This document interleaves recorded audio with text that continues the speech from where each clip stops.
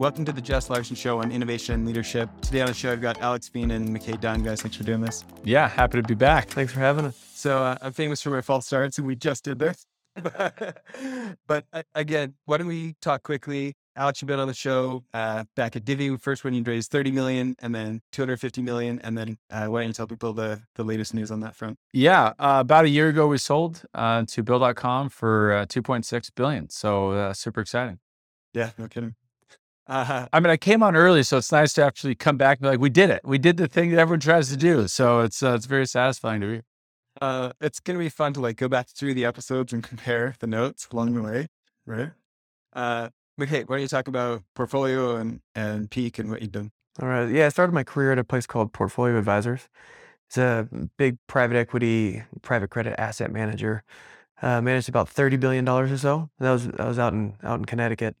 I joined up with a firm called Signal Peak Ventures. It's a Utah-based early stage venture fund. We invested out of a $150 million fund, focusing on Series A, mostly tech companies across the country and outside of the coast kind of theme. About 6 months ago, decided to leave. Alex and I teamed up. We got to know each other back when Divvy was raising their money. He tried to be our very first investor. He tried really hard. We wanted them to be. We won't go into all the details, but someone around McKay didn't let it go through. But their first term sheet would have been a good deal for them. Would have been very good. Way. But no, we got to know each other through that process. I really liked Alex and reconnected on this topic of starting a venture platform. January of this year. And so we, magic happened, sparks flew, and we created Tandem about 6 months ago. And can you talk about, for people who, you guys are doing SPV investments right now, for people who don't know what that means, what's an SPV? It's a special purpose vehicle. We invest, we work a deal with the founders. We participate into a funding round. Where we are a piece of it. We're not leading most of our deals. We've led one deal and we're syndicating on 2 others. And we'll tell them that we want to invest $3 to $5 million, and we go out and raise it from individuals in our network and people we get connected to. But it's a single purpose entity that we invest in, and everybody comes in through that entity. So we're one line item on somebody's cap table. But you have access to hundreds or 50 to 100 people. And to the investors, instead of putting in, giving us the money and saying, okay, over 10 years, we'll make investments and we'll return it. We basically say, here's a deal. Do you want it? And they can say yes, or they can say no, deal by deal. So it's a little bit more flexibility for the investors. Yeah. And when you guys think about your mandate, like who you're interested in, tell us kind of the kind of founders listening today that should be giving you guys a call. I would say early stage, but they have product market fit is where we like to be.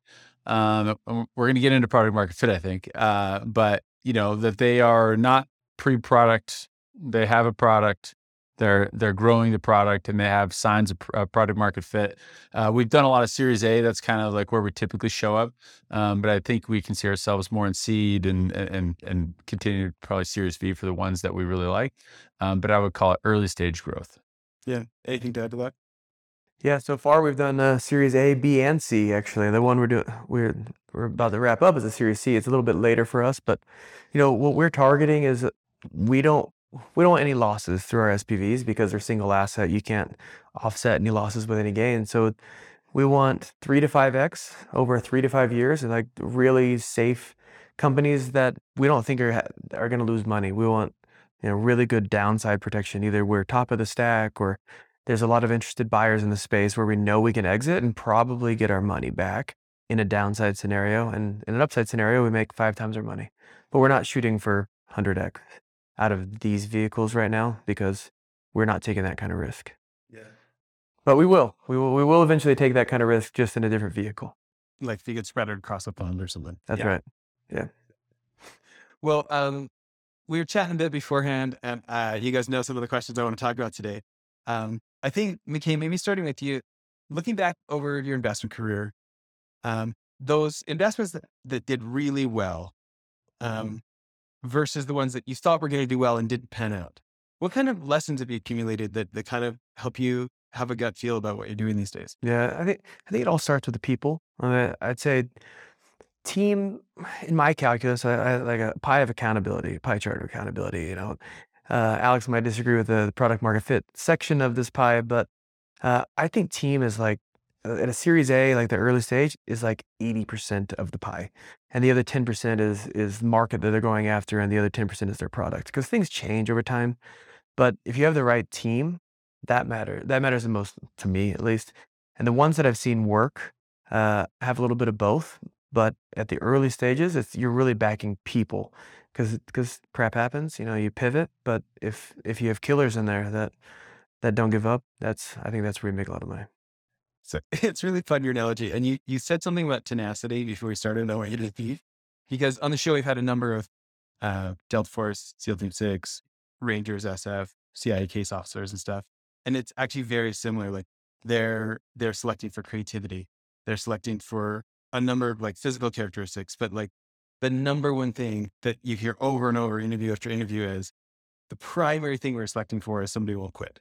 That's the number one thing we're looking for, is endurance, tenacity, grit, and like with enough intelligence and creativity to adapt to the situation, because it's like guaranteed whatever's in the plan is not really what's going to happen in the field. I don't know. But Alex has got a great story about that through COVID. I mean, the tenacity to keep going through COVID. Yeah. So, okay. One of the things that I got made fun of at Divvy for this saying, but I'm going to say it because it really matters. And it's like, things are never as good as they seem as an entrepreneur. Like one day you're going to have the right meeting, or you're going to have the right sales report, and you're going to think like, oh my gosh, I'm loaded. We're killing it. Everyone's going to make a ton of money. It's just never as good as it seems. There's going to be something the next day that will bring you back down to earth. But then also on the flip side, it's never going to be as bad as it seems. And the one he's referencing is, during COVID, I won't go into all the details. Some of it I think is proprietary, but like we were basically valued at, $1 billion. And when COVID hit, over that 2 to 3 week period before PPV came out, or PPP, we basically were like zero. Like our investors backed out. We had banks that could have backed out any minute. And so we sat there just waiting for the phone to ring for it to be over, because the banks, the second they call and say, we're going to stop accepting applications, it's over. And it was just like, look, it can't get lower than this. But you have to find that middle ground and keep going and saying, hey, is it worth it? Do I want to keep going after it? Because it's never going to be too easy, but it's always going to be hard. And you have to be able to just say, nope, I'm going to keep going through the good times and the bad times. Because if you really believe in that vision and the product that you're building, it's going to fit that market, then you have to keep going. And frankly, sometimes when people are too smart, that's the people who get hired by the great companies and they have these golden handcuffs. Like, I'm smart enough. And they just go over and do that. Like entrepreneurship is a bit of like a dash of grit, dash of competence, a dash of luck, and a dash of just like, I ain't freaking giving up until this thing is successful. And you like need that like perfect stew of personality to get through it all. I think you'd invited me to come in and talk about child rescue to the team. I remember a couple of times. There was a couple of first person you've interviewed that's interviewed you. No, I actually had a couple interview me, but actually had somebody interview me on the show we swapped. Okay. Tucker Max is like one of the like 5 people in the world that have had 4 New York Times bestsellers at the same time. But anyways, I remember a couple of those phone calls just over time that were like, I could tell things were tense. Yes, they were. There was days I'd come home to my wife and I'd be like, we've done it. Like buy whatever you want. And then like a day later I come home and be like, I'm going to get a new job. Like I'm on LinkedIn, do my resume because you're just like, it's over. It's like within the week. I mean, it's crazy how fast things turn in startup land. So thinking about navigating that, it's probably not as good as it seems. It's probably not as bad as it seems. What were you telling yourself? What's your self-talk? Do you have any routines? Are there any things you do to like help get like kind of the fire in the belly going again and like get after it? Yeah. So I had one that was the fire in the belly. And for me, it was like, why did I start this? And it was because we thought we could change the way that every business on the planet would spend, that we were the ones that were going to innovate and bring in all this new technology into the way and change the world that people spend. They would spend smarter. And this was like our mantra. And to kind of like think back, like, why did I start this company? Why did I leave my other job that was paying well to come do this risk and do it? And think about those early days where you're like, oh, we're on to something, and that excitement. And that was like don't lose sight of that when things get hard when you're in the middle of like making that product. But for me, the thing that really got me through, and this is just my routine, I would try to get to the office, I don't know, around 8. And I would always leave by 5:30 or 6, even if it was like crazy, because I wanted to be home to have dinner with my kids and put my kids to bed. Because no matter what was happening, like when you look at your kids and they call you dad, like they don't know if you're like the richest person on the planet or if you're like the poorest person on the planet. They don't know if you're smart or dumb. They just know you're dad. So for me, the thing that always like kept me just grounded through a lot of that crap is like going home and saying, hey, I got to spend 2 hours just with my wife and my kids, with just trying to block out the good and the bad and say like what matters most. Because again, sometimes when it's going really, really well, you still want to talk to your kids and be like, "Okay, this is what actually matters." And that was really important for me. I thought for anybody who didn't catch previous episodes, what is Divvy? What was the Oh, premise there? Divvy, think of it taking like your American Express or whatever corporate card you use and then combine it with Concur or Expensify, and we brought it into one platform. So we were a smarter corporate card, allowed people to spend within budget, automate expense reports, and we gave it to people for free. And in exchange, we made money on the credit card side. So that was the whole product, and we primarily sold to small business and medium-sized business. Yeah, that's great. McKay, I want to go back and talk about, being an investor. There's these ones that you're sure are going to go awesome, and then they don't. And then every once in a while, there's some that really have some magic, and it really does perform. And over time, seeing the difference between those, I kind of want to go back to this idea of like, what's a lesson that you don't think you could have learned other than having spent your career this way? Well, I've seen definitely both sides of that. There's 2 companies that I wanted to do at my previous firm that we didn't end up doing. One, well, there's a few, but 2 that really stand out. One was Divvy, and that really worked out. And the other one was another company that I can't say the name of, that I kind of fell in love with. Not as much as with Alex and Blake, but I love the company, and it failed like miserably. And it really came down to leadership. I mean, it was the team. The founder of the company that failed just could not rally people around him because he just wasn't a natural leader. He's very like introverted, little bit self-centered, but didn't hustle. And people around him saw that they didn't hustle, and so it's just like infectious. Created a culture of Yeah. not hustling. So it was a terrible culture he created. Raised a bunch of money and flamed out. And we gave him a term sheet, and I thought we were going to win it, and he said no to our term sheet. I'm very grateful for that. At ballpark, how much did they raise? About $20 million. I ask because like as entrepreneurs, sometimes like in their minds, like if I could just raise $10 million, like all problems would be solved. And I mean, 20 million is not, obviously people raise much more. I mean, hundreds of millions of dollars and they still fail. I think it's a fascinating world of when people raise $20 million or $100 million, whatever it is, and still can't make it. Like you still don't have the team or the product market fit or the product, whatever it is. And it's like, just because you raise money doesn't mean it's going to work. So talk to me about this. When you're looking at team now, what are some of the check marks you like to check? What's the feeling you want to get from them? How do you get a sense for that when you can't really know the future? Yeah, it really starts with the CEO. I mean, at this point, it's most of the time the founder is also the CEO, so they have the vision, right? But it's really are they respectable? Can they attract talent, and can they attract really good talent? I mean, that matters so much. Your job as a CEO is to do a couple things. It's to, 1, not run out of money, and 2, hire the best people around you. And that, like, if you spend all your time doing that, I'm not saying you're going to be successful, but like that, those are the 2 most important things. And if you can, find the right people to run each organization, it's a world of difference. This morning we met with an investor, and that was the first thing that came out of our minds when we were done, is like, that CEO has it. Like, had the right energy, had the right competence, had the right likability, had the right vision. And a lot of it is like, it's hard to describe on a template of like 1 plus 1. You can't quantify it. You feel it, and you're like, oh, I would work for him. So then other people are going to work for him. And I think that's like super important. I've seen VCs do founder scores or team scores and all that kind of stuff. And I don't want to do that. A lot of it is like, it's not an art. It's not a science, it's art.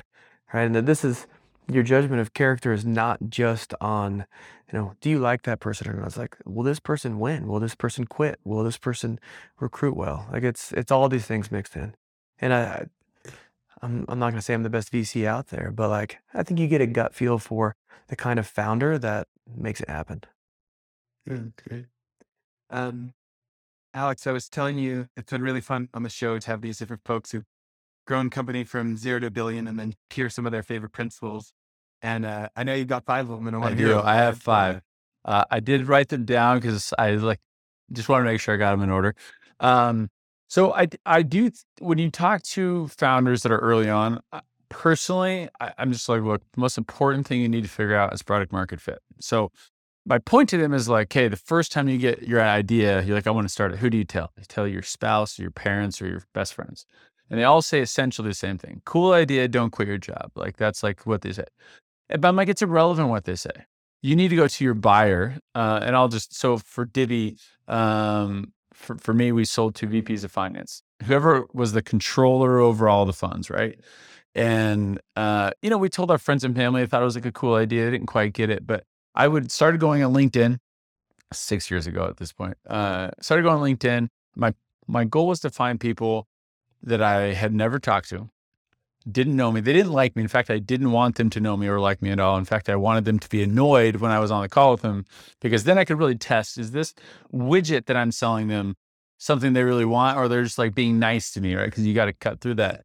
And for us, pre-product, I was just showing them Envision clickable prototypes, saying like, all right, we're going to do this, we're going to do this. And I'm in the middle of my pitch, and I'd be like cruising along, not asking questions because I was bad at it. And they'd be like, hold on. They'd like interrupt me, and they'd be like, hey, hold on. Go back. You're telling me you can send 10 people to Vegas and you can stay in budget, et cetera, et cetera. And I'm like, yeah. They're like, whoa, if you can do that, I'll sign up right now.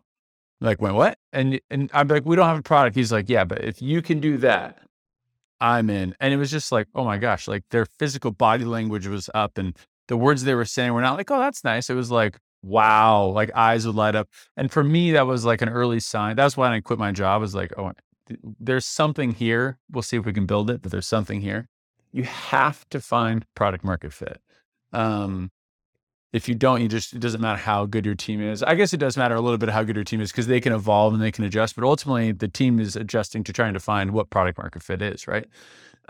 So to me, that's the first thing. The second thing is, once you hire your people, even if you're the smartest person in the world, you're going to hire really good people, and you're ultimately going to be wrong, and you're going to hire some bad people. And sometimes it's not even bad people. Our example, the second thing is to fire fast. It's better for everyone. So for us, we hired a guy who came in as our head of marketing. He's actually a really smart person. I respect him. We asked him to come on. We launched in August. We thought our product would be done by January. Totally naive. We were way wrong. Reality is like, what are you going to do with a chief marketing officer for a product that's not going to come out for like 16 months? Answer is nothing, really. And it's not that person's fault. We hired them. It was a giant mistake. Do your best to give up severance and make it amicable, but like, you just need to cut it. If you hire a team and they're not hustling, and you can tell like they're just not going to get it done, don't wait. Like, we had another person in a role. We hired someone to be, I don't want to say the title because I don't want to get back to them, but we hired someone in a vertical that we were like, this is a very key vertical. And we'd go into meetings, and the junior person would be the one doing all the stuff, making the decisions, outlining all the frameworks. And you'd be like, oh my gosh. So we'd leave the room like, why is that senior person here? This junior person who shouldn't be this role is killing it. They know everything. And, so we're like, all right, we're going to make a change and put that. You just have to do it. Like, if you don't, as a startup, your only advantage is speed when you're small, right? The big boys have all the money. They have way more talent than you do. You have to move fast. And if you don't fire fast, you'll weigh yourself down with bad culture. You'll weigh yourself down. Just, acknowledge your mistake, talk to them, and let them go be successful. As you guys are saying, like, there's some similarities in things you're saying. I just keep seeing in my head Brad Pitt in that movie Moneyball, and the book actually does a better job of explaining it. But like, this concept of like, it's like, he is clearly not on the field. He's a former pro ball player, but he's clearly not on the field. he like frames his entire life as Tetrising the kind of team that could create this kind of performance. And that's like what his whole life is about. Is like, can I afford the team that has the highest probability of such and such output? And it seems like there's, But sometimes, like in that analogy, you pay the big right fielder to come into town and hit. And soon you realize, oh shoot, he doesn't fit with everyone else. This player doesn't fit into the puzzle piece I put together, but I just signed him to a big contract, or they were my big hire. Doesn't matter. If they don't fit your culture of getting stuff done, like get them out and move on to the next person. Otherwise, like we used to look at, we had like 20 people at this one point, and something happened with one of our partners where we had to like refocus and retool, and we had to fire people, and it sucked.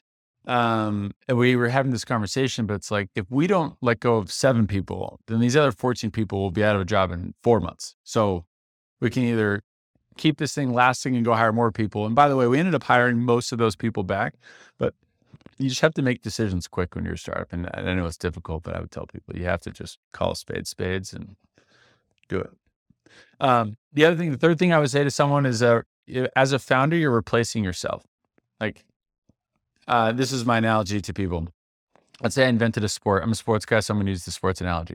I invented a sport. It's called basketball. You've never heard of basketball. I've invented basketball. So I say, Jess, come with me. We're going to play basketball. Now, when we start out, I'm going to be the best dribbler, the best shooter, the best rebounder, the best coach, because it's my sport. But pretty soon I'm like, oh, no, Jess is a pretty good rebounder. McKay's a really good shooter. Like, my job is to replace myself. You should be the rebounder. I should no longer rebound. Okay, you should dribble the ball up the court. I'm not going to dribble the ball up the court. Go hire the marketing person. That's what they've done their whole career. Go hire the salesperson. That's what they've done their whole career. Go hire the product person and all the other things. Your job is to become the coach. And then your job is to become the owner of the vision. Like, I see a lot of really good ideas get strangled to death because the founder thinks that they need to do everything and they need to touch everything. Your job should be to replace yourself and let the great people that you hire act as if you're still in the room. Like, they hold on to your vision and your culture, but they should run it. Cause if you have, 300 great people, that's obviously going to do more than one. And I just think if you understand that it's not the end of the world when you fire yourself, but replace yourself, in fact, that's how you make a lot of money, then you're in a better spot mentally to start doing it. Cause a lot of entrepreneurs think like, nope, I'm the sales guy. I'm in charge of sales. And it's like, well, that's great. But if you're also the CEO and you also have to manage all the other things, you need to leave that as fast as you possibly can for your company to grow past you. That if you want to become a unicorn, you're going to replace yourself. Look at the greatest companies in the world, from Elon, Jeff to Mark, all the big guys. They're still the faces, but they've replaced every aspect of the business with someone else. They just hold on to the vision. They don't want to run out of money. And they have to retain culture, which the vision, which is what Cam was saying. That's your job. Do those 2 things. The rest you should hire other people to do. so thinking about that, this, I guess my question is, it feels like there could be a bit of a balance being there. Like you hire who you think is going to great, but you end up abdicating and they don't quite get the vision, and then you just end up having to replace them. The other side is you hold on too long and you should have brought in someone great earlier. Can you talk to me about navigating that balance being? Yeah. I mean, I would say like, you have to let go at some point, right? Like, in order for your company to be what you want it to be, you have to let go. So start to figure out like, all right, so I ran sales. I think we had like 6 sales reps. And I was good enough to manage them. But once you started to want, hey, we need to have 20 next year. It's like, oh, I've never managed 20. And then you're like, okay, well, I can't manage 20. I can figure it out. I'm probably capable enough to figure it out, but I should go find someone that I trust, to do. And I'll talk about my recruiting theory on this in a second. But you have to do it, meaning like you're eventually going to have to leave home and let someone come in and do it for you. So take the risks. You got to do it. And if they aren't the right fit, then fire fast and bring in someone else. That doesn't mean you should hold on to the branch. It means like you need to leave. And if that person doesn't do a good job, bring in someone else until you find someone that doesn't. But holding on to it, I just like, what's the end game? When you hold on to sales or hold on to product or whatever, like how big is your company really going to be? And at these early stages too, like, you only have 18 to 24 months in between funding rounds. And if you don't make meaningful progress during that time, like you're raising at a different valuation. Like this stuff really matters. So I've seen companies that knew they didn't have the right salesperson, but like kept them in their spot because they like, oh, we can't get rid of them because we won't hit our next funding round. Like doesn't matter. You got to fire super fast. I'm talking to I know a company, I invested in them. I love what they're doing.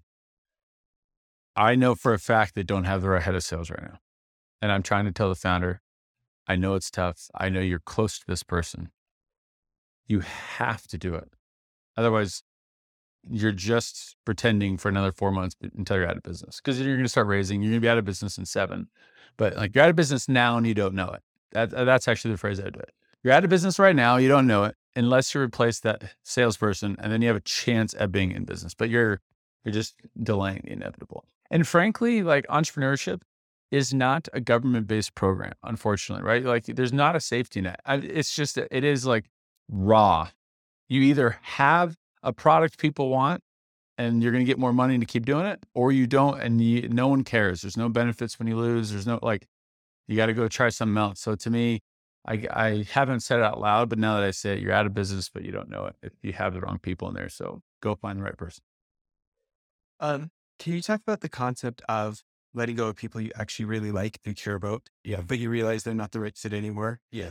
And how much we all hate doing that. By the way, that was me. When I replaced myself, I'm firing myself. I'm not the right fit. It's like, I got to look at myself in the mirror. Alex, you're not the right fit for this. I'm going to fire you, but you actually have a lot of other things you can bring to the table. Go do those things. Okay. Right. Like that took like a hit on my pride. But when you go to someone who's not the right fit, well, I think one, if they have something that your team wants, then you got to put them and say, hey, in fact, I did this won't go into all the details, but there's someone on a team I'm affiliated with. I said, look, you're actually really, really great at these 2 things. The company needs you in that role over there to do those 2 things. That's where we want you. If you don't want to do those 2 things, then we're going to have to separate. We'll let you go. And, we can talk about how to do that, which is just plainly, quickly, and do it. But if they have skill sets you want to keep, then it's you do that. If not, it's like we had someone who's in charge of a position, again, I don't want to name their vertical because I don't want them to self-identify, but they weren't good at it. And you're like, look, this isn't going to work in this role. And if they are pretending they're good at this job, it's just a matter of time before they get fired. Or the mistake gets bigger. And now the mistake isn't just that they get fired, it's that their whole team's let go because the whole thing sucks. So to me, I think it's about recognizing it, having honest, direct conversations with feedback and say, hey, like, here's where we stand. Here's where we are. Here's what we value. This is the offer we have for you to stay. And if not, then you just. If I can ask a question, how often are they blindsided by this conversation? If you were good at your job, hopefully not. And if they are blindsided, then that's on you for not communicating ahead of time. And I know that that's happened because you can still fire fast and still communicate fast, right? Like, I'm not saying that you should never give someone a chance or a warning. But in a startup, as you said, those warnings need to be fast and the communication needs to be fast and direct and clear so that if you're saying, hey, we only have so many months to figure this thing out, they're not like, wait, what? Out of left field. Because that's obviously, I'd actually say that's bad for your culture. If you start like firing people, just like, I'm in command and I can just fire whoever I want, it has no effect. Like every time you fire someone, your culture takes some hit. Now, if this person is like corrosive and like they're like sexually assaulting people, then it's probably a good hit. But like for the most part, when you fire someone, it's like everyone on the team is like, wait a minute, am I next? Was that the right move? And so I would say you have to communicate to them, to yourself, and to the team why or what you're doing is the right move. But oh man, I think if you fire, I hate to use the word fire because it's such a negative term. We fired at one point in that COVID, we fired hundreds of people at once. And there was, I will refer to it as a D-Day because that's what it was. It was a massive, like we sat down and every manager had to have one-on-ones. This isn't a pity party for us, but it was like, okay, we have to do it this way. We're going to do it. We did a lot of stuff we felt would help them get rehired. We ended up rehiring almost all of them back. But it was a very productive, or I would say positive experience for both sides. Some people that left us ended up actually going to a job they actually wanted and were actually better at. They just were afraid to quit. And typically, if you're hiring smart, talented people, they will land on their feet. You're running your company. Your job is not to be super concerned about everything. So, okay, I know we're going to go down the rabbit hole here, but I'm super interested. What about the people who are good and are almost good enough? They're just not great.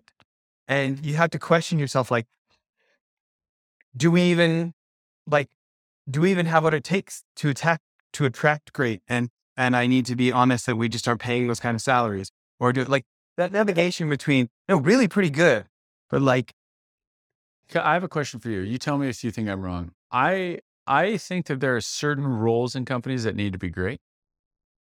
I actually think that there's other roles that can be good. They can be good. They don't need to be like great. It's not like every single rep or person in your company needs to be like incredible.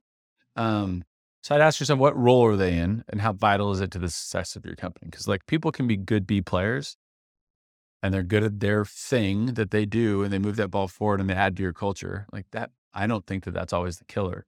I think it's when you get C players that think they're A players and they want to get paid a certain thing, they want to take over certain things, but they're clearly not delivering stuff. That's where I would get super nervous. But It'd be hard to have a whole team of A players. I mean, you obviously want to have all great people, but I mean, but A players can make B players rise. But if your B players running your revenue, then you're in trouble. then you're right? allowing C players to exist on the team. Correct. But if you have an A person running revenue and you have a B player as like a third level manager, it's probably great. It's probably going to work. okay, staying on this, I want to talk about the idea of once you start getting like 3 and 4 layers deep in an organization, what changes in managing and leaders? Yeah. So when we had 25 people, we'd have a Christmas party and it'd be like, hey, how's your kids? How are you doing? You know everything about these people. And they also know, even in your weakness, they know everything about you. So like there's this touch that is lost when there's 4 people. You show up to a Christmas party and there's 600 people there. You're like, oh, I don't know like a third of these people. So now they don't grade me on who I am as a person and our interactions. They grade me on my ability to, without them there, like lead in a way, right? And it can get really hard to maintain a culture and maintain, like if you're all about honesty and grit and getting the job done, you got to maintain that when there's like 4 levels deep. It's like Inception. It just gets like harder to keep it pure. Man, I wish I had like a one secret sauce. So Blake, my partner, who's the CEO of Divvy, was really good at just saying, here's my expectation. Here's who I am. I'm very authentic. And here's what I expect. And I'm going to communicate that to everyone. And I'm going to manage in that way. And so everyone would kind of understand, at least that's what's expected at the top. And he did a really good job of hiring, the next layer who represented him, because he wasn't hiring people that didn't represent his personality. And it tears down. Now you start to lose effectiveness because at some point people are different. But he was really strong on who he was and he was pretty clear about it. And I think you wouldn't come to the company if you're like, oh, I'm not about that person. As we're seeing with Elon Musk and Twitter, like people that clearly don't like Elon are leaving Twitter. It's like, great. And people that love Elon stay at Twitter. Interesting. Anything to add to that, McKay? Man, this guy's done it before. I've got nothing to add to that. I guess I'll be more specific. When you think about the founders that you've backed, that have delivered, that have scaled their leadership as they've scaled their organizations, are there any common traits that you see in how they grow themselves, or lessons they've had to add, or just that progression? I think one of the key things that comes to mind is just being intellectually honest with themselves and who they are. And when people find out you're fraudulent is when people stop believing in the vision and the company. So if you just, like Alex just said, like people knew what the expectations were from the beginning. And if you're intellectually honest of where you're good and where you're bad, and who you need to fill here and who you need to fill there, I think that matters a whole lot in building that team. Did you see that a lot where like CEOs or founders or even the leaders, the exec team, are willing to admit their faults? Because I actually find a lot of power in like the good leaders are able to say like, I'm going to lead you here. This is what I do. I'm not great here. So if I mess up, be patient. If I don't communicate this clearly, be patient. But I'm not great here. I don't see that like a ton. I see it in really good leaders. Like, did you see that or? You see both. I mean, sometimes a really great company is going to succeed regardless. And you have really good product market fit and the market's really big. And so you kind of win despite certain people. But most of the time you have CEOs that are self-aware, that know and like are pretty open about where they're strong and weak. And they can hire to fill the spots where they're weak. Let's do a recap on the principles so far. Yeah, so far. Product market fit matters more than anything else. Replace yourself. Oh no, fire fast. Number 2 is fire fast. Number 3 was replace yourself. Like the goal is to not be doing everything. Number 4 was the car theory that we talked about. Like McKay talked about people matter. We had the accountability chart of product market fit versus people. Now he said 80% is people. We can have a good lively discussion of It it. depends what stage. Yeah, it does. That very true. So Why qualify that statement? Why does it matter what stage? If you're really early, it's about the people. yeah, if you're like picking your founding partner and you don't even have a product, or your builders, like product market fit's not there yet, you have to build great people. But I'd say once you're in like growth stage, yeah, once you're in that like, hey, we have a product, then it's like you can languish in the world of we have a product, but it's not really the product the market wants for a long time, or you can die pretty quickly. Okay. My point is the car theory. So our theory of recruiting good people and finding people that would ultimately help us achieve becoming a unicorn. And I think this is probably the strongest thing we executed on at Divvy, was we would find people in the car, but not driving. For example, we were trying to hire a head of revenue, and we said, okay, what our revenue was like around 10 million. We said, we want to go from 10 million to 100 million. That's our next milestone we have to do. Well, let's go right on the board, 10 to 15 companies that have done 10 to 15 million in a reasonably related industry. Okay, boom, here's our list of 15. 10 to 15 companies that have done the Have done the 10 to 100 million in revenues. We're like, all right, they've done what we are trying to do. They've been on the racetrack. Okay. So then we would say, great, we want to go find out not who number 1 was there running revenue, number 2, number 3, number 4, number 5. So we go on LinkedIn and we say, who was the VP? Who was the director? Who was this person? Because that's who we wanted. We didn't want the head of revenue, because that person got paid, isn't as hungry, and they're probably just either getting paid. They're going to go work for someone like Microsoft who's going to pay them. Great, they leave. But the people that were in the car, they know the turns of the race track. They know what to watch out for. They have the playbook on how to succeed. They might throw their own salt and pepper, their own little dish or secret sauce into this new formula, but they largely have it in front of them. So when you hire them, and I tell people like, how do you know? I'm like, well, go into the interview and say, hey, we're doing X amount of revenue. We have Y amount of reps. What is the next year going to look like? And if they don't just turn open a page and say, okay, here's what's going to happen. You're going to have to move from this CRM to this CRM, and you're going to have to go from this type of management to this type of management, this many managers. And man, when we hit 30 million, it took a leap, but we had to do this, this, and this to get there. If they don't talk about it in past tense, then you don't have it. But if they are like, no, here's what we did, then you can say, okay, what is the race that they drove? Is that the race that we're driving? And if it is, go hire number 2 or number 3 or number 4. And I promise you, if they were in the car, they're going to know the playbook, and they're just going to be more hungry to do it themselves, to go get paid and make you successful. almost like hiring employees who can be mentors, huh? But we didn't just do it for revenue. We did this for like head of people, head of engineering, like all. There's a bunch of different milestones in your companies, and it's like, 0 to $1 million, and then $1 million to 10 million, and 10 million to 50 or 100 million. Like your culture is going to change, and your execs are going to change. And for us, we hit this inflection point of like, we have a really awesome team, but what's going to happen when we raise? Like this is, I think, around where we came and raised like 40 million. So we're going to hire a lot of people. We're like, all right, well, we need to go find people that know what to do with that 40 million bucks. Because Blake and I were pretty smart, but we didn't know what to do with 40 million bucks. So we found 3 or 4 people fit that bill, and a bunch of other people were with us, were talented enough to come with us. But man, the race car theory, people in the car, was super, super helpful, and I would highly recommend it. So that was number 4. Okay. Anything to add there? What about the people who, were driving the car? You want people who want to drive the car, but how many people can you have that actually drive the car? Is that part of your analogy? Yeah. So you're saying like how many people in an org can drive the car? I think there's one car driver. Like even like the CEO is the ultimate car driver. The CTO runs the engineer org. Like if you actually have multiple people trying to drive the car, it's going to crash. Like, cause they're going to want to do different things. And when there's gonna be a power clash at some point and that bubbles up to the CEO and like that, I think that those are really bad. And that's a good example of fire fast.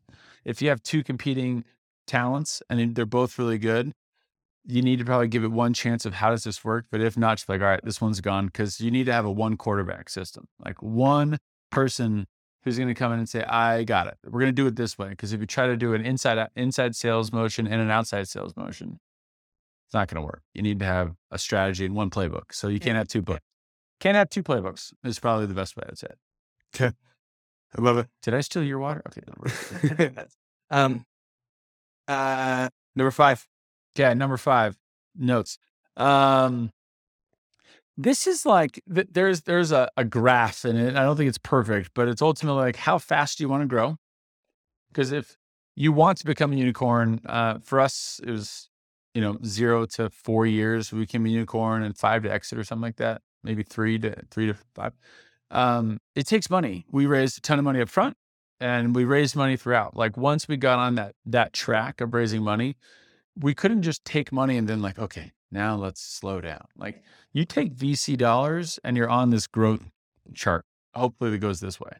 But there's a lot of great companies that don't, and they might take time and they slowly go, but it's just like on the graph, the time chart is way out here. And to me, for us, if you want to become a unicorn fast, you do have to take money and you have to be able to apply the 4 principles that we discussed before. But I don't know if that's always the route. Like even, people come talk to us. There's people we will talk to and say, you don't have to take VC money. Where VC money or investor money is not the sole path to success. In fact, a lot of the people who personally have the biggest contribution to both their pocketbooks and to the world around them, a lot of times didn't take money. They just took more time to get there.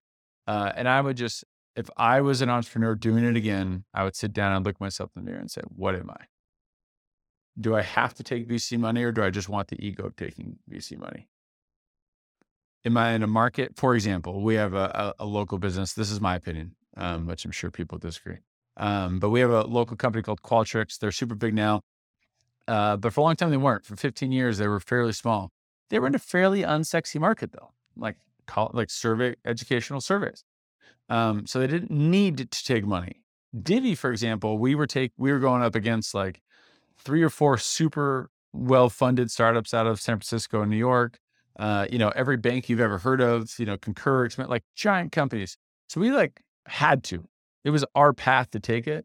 And we were intellectually honest with ourselves, said we're going to take money, we're going to go, and just know what that means. And all I would say is when you're starting a company and you start to figure out product market fit, I would then start to say like, all right, are we going to take time and we're in the right market and scenario to do that? Or are we going to take money and go build this And one thing? of the worst things you can do is take money from the wrong group. I mean, not just which VC, but like which kind of investor. Like, What's are they shooting for a unicorn? Are they shooting for a 5X? Like having your incentives aligned with your investor matters a lot, because that'll really slow you down. People will want their money out, and you got to worry about getting people's money out on your cap table, which is really a frustrating thing for a CEO to do. So aligning the motivations with your investors matters a lot. But I think that's hard because a lot of people think like, I just need to get $3 million in the bank so I can do X, Y, Z. And what McKay is saying, I think is smart. Money isn't always money. Like you need to find the right person who wants to be, in the right relationship, which is like, hey, if I'm a VC and I have a seed fund, I'm unicorn hunting. I'm out here. I know that 80% of my deals are going to fail, but 10 to 20%, if they hit like as unicorns, I win. So if they invest in you and you start going slow, they're going to be like, get out. Like, I don't want to talk to you. Like, no more money. But I agree with that. I actually think that's really sage advice, is when you're taking money, figure out what do they want in return. So when we're investing right now into our SPVs, we're looking for people that have 3 to 5x returns in not so long of a timeline, right? We don't want to be 3 to 5x return in 15 years. Whereas if we were unicorn hunting, we might say, yeah, 10 to 15 years is fine, because that's what it takes. I would agree with that. Match up with your investors. We're a private equity fund masquerading as a VC. Don't want to take money from those guys, and they keep trying to buy up equity and do add-on acquisitions. I've seen that a few times, and it doesn't end well. Right? If you're not aligned, it's really bad. Get messy. So I want to ask this question both directions. I'll put you on the hot seat first, Alex. Sell Divvy, make a bunch of cash, kind of do what you want. Why choose someone with formal VC background for it? I think it takes two to tango. Divvy was not going to be Divvy without VCs behind us. Access to the cash that we needed to operate the way we wanted, right? And VC is its own motion. It really is. So I actually have, although I give McKay a hard time for not having operated a company, I have a lot of respect for the VCs that back Divvy and for people that have been through the investment realm, because it is a skill set, just like being a head of sales and head of marketing is, right? So for me, to have the impact I wanted to have, which is frankly, like, yes, I like money as much as the next person, but I want to like help 10, 20, 30 other people go through the experience I got to go through. Like, I consider it a real privilege to have been on that experience. And I think I can give context and insights and help and point in the right direction.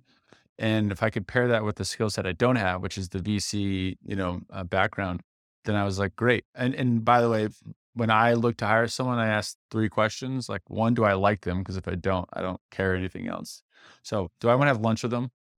Do I trust them? Because I don't care how smart they are. If you can't trust them with your open wallet, then don't ever go business with them. And then 3rd, are they competent? And for me, picking McKay and picking a VC operator fit those. It's like, all right, he's got the skill sets I don't have, and I like and trust him, so let's go. And when you thought about those skill sets, what was it? What was on that list of skill sets? Or first things first is like VCs are access to capital, right? The ability to fundraise, the ability to understand the motions of fundraising. Like for us, Divvy was like, in my past 10 companies, it's like, all right, sales quota time. And that's a whole different motion on hitting your monthly quota versus like, okay, we're going to raise funds and this is the motion of raising funds and meet LPs and how do you talk to LPs. Like it's those things that, you can take for granted and think like, oh, it's easy, but I'd like to say I'm remotely intellectually honest in saying I haven't done that aspect of it. So with the family office versus a pension fund versus a very good example, right? Like in my mind, I'm like, well, we just go pitch without really knowing where the money was. And it is different in how you talk to them and what they're looking for and those relationships. So that was what was attractive about the VC background. Okay. Question in reverse. You're in the VC world already. Why partner up with an operator? Why not start a fund with pure VC guys? Why choose this route? I already did that. No, actually, the being an operator is way harder than being a VC. I mean, when we say we're working hard, it's not like you're not working 100 hours a week like Alex was. But just for caveat, and the whole team, there's a lot of people who worked really, really hard. Yeah, everybody worked hard at Divvy. When I decided that I was going to leave my previous firm, I knew I wanted to partner with somebody with operating background, and I made a list of probably 25 people that I thought could be a good fit. And I actually talked to my mentor, one of my mentors, who runs Portfolio Advisors. That I was like, I ran some names by him. He goes, "Oh, if you can get Alex, you should leave in a heartbeat." And actually, I was like, "Okay." And Alex was, I don't know if I told you, you were number 1 on my list. Oh. And then I reached out. I was like, what a reveal! Yeah, live. Yeah, live. The most dramatic ceremony yet.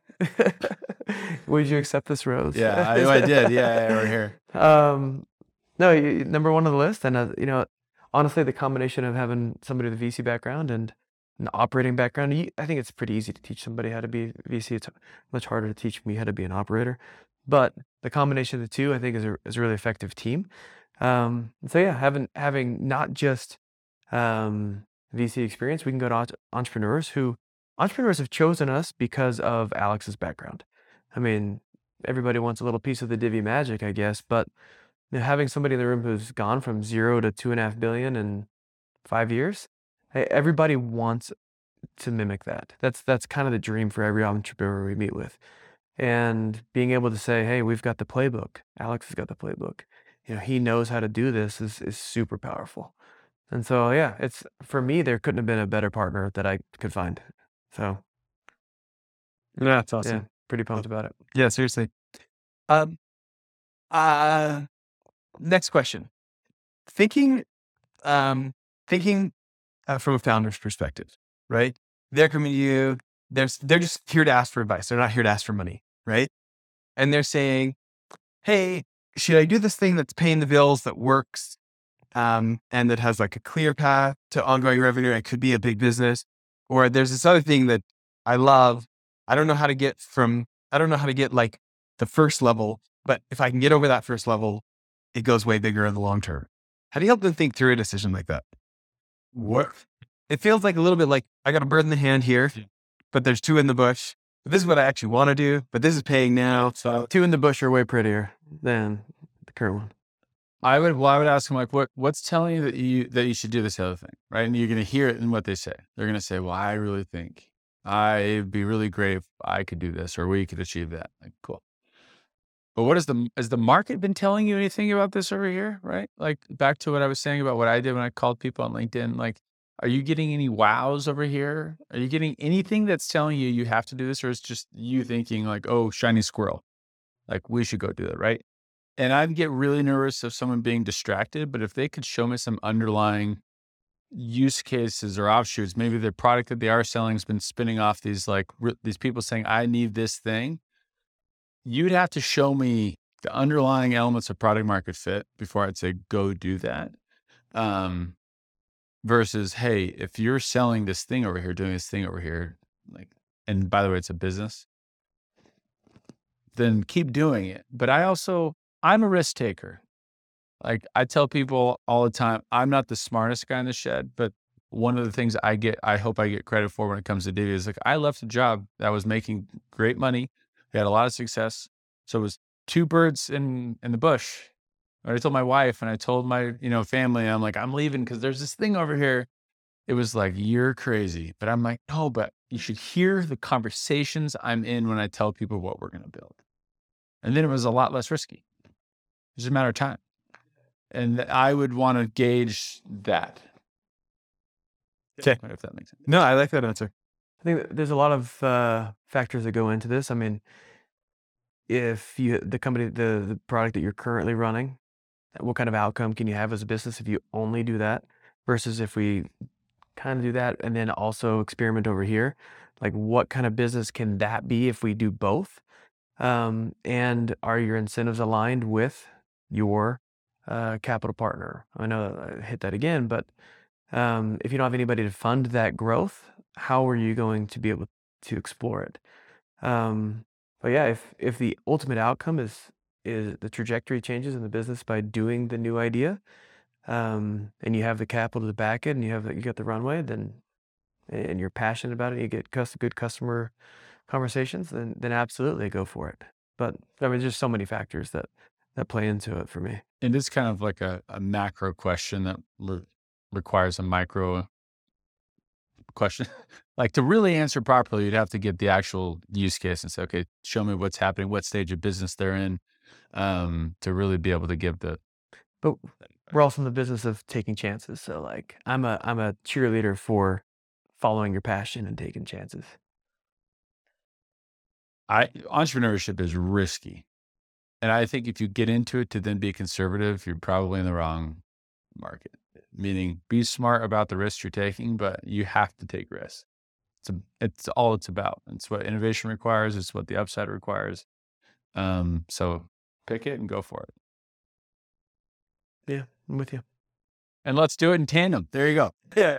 Okay. So any founders today listening who are like, man, I think these are the kind of guys that I want be in our capital, that I want to help, I would love to have on our team from the capital sec.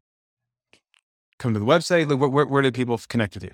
You can go to the website and you can, there's a form at the bottom of the website to submit your information. You can send an email. It's tandemvpventurepartners.com. Okay. And to add on to that, we're just not the only ones here, right? A lot of founders in the area are involved with what we're doing. So we're trying to represent the group of founders that have come before and the 10 unicorns that have come before to say, hey, if you want to become a unicorn, call us, let us invest in you, even if it's to follow on. And we're going to hopefully give you our playbooks. Cause that's, the people I talk to and interact with, we're like, that's why I'm doing what I'm doing. We want to give you the playbook because we want to see more success in our area and with more people. And if we can have a piece of that, great. Love it. Yeah. Okay. As we end here, McKay, what's something we didn't cover that we should have? What's a soapbox thing for you, or what do you want to leave people with? Oh man. I don't know. You have something? Let me think. Every entrepreneur is you're the greatest salesman of your own vision. And sales gets tossed around as like this negative connotation, I think, a lot. But I want people to know, if you're the founder, your job is to like transfer your level of enthusiasm to investors and to people that come work for you. And that's what you're selling. You're selling your vision and the energy that you have around it. Like, you better believe in what you're doing. If you're just doing what you're doing because you think it will make money, I promise you people will feel it. They will not buy into it. Promise. But if you're like, this is going to work and I love what we do and I know we can make it work, my thing to those entrepreneurs would be like, if you know it in your bones and you feel that level of energy, other people will follow. That is your responsibility, is to like have that vision for what the world is going to be and say, come with me and we're going to get there. And that means like, you're thinking about it in the shower, you're thinking about what you drive, you're thinking about it on weekends, you're thinking about it when you wake up, and not just being drained by it, but you are being empowered by it. That's when I think that, to me, is the investor or the entrepreneur I want to back, is the person that's like, I'm the one to solve this problem. And here's why. Because you can just feel it. And that's the person we talked to this morning. I felt that from the second we got on the call. I'm like, this person feels like they are almost born to solve this problem and they're going to solve it. Hell or high water, whether we join or not, doesn't matter. And I'm like, it's so exciting. I want to work for them. I want to invest in them. I want to do whatever. And I think that is your job as an entrepreneur. That right there. Yeah. I don't think I can top that. No, you I can't. think that's That's good. Good. Thanks, Jess.